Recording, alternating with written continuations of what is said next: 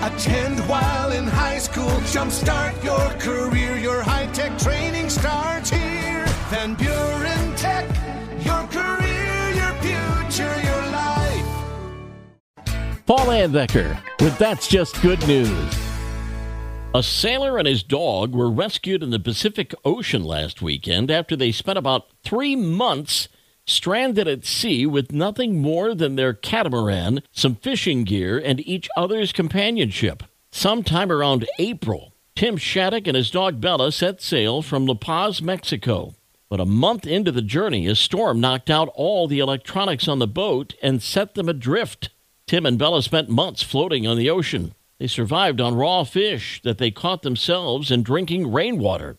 In an amazing stroke of good luck, Tim and Bella were spotted by a helicopter that happened to be flying along with a large fishing boat on their way back to Mexico.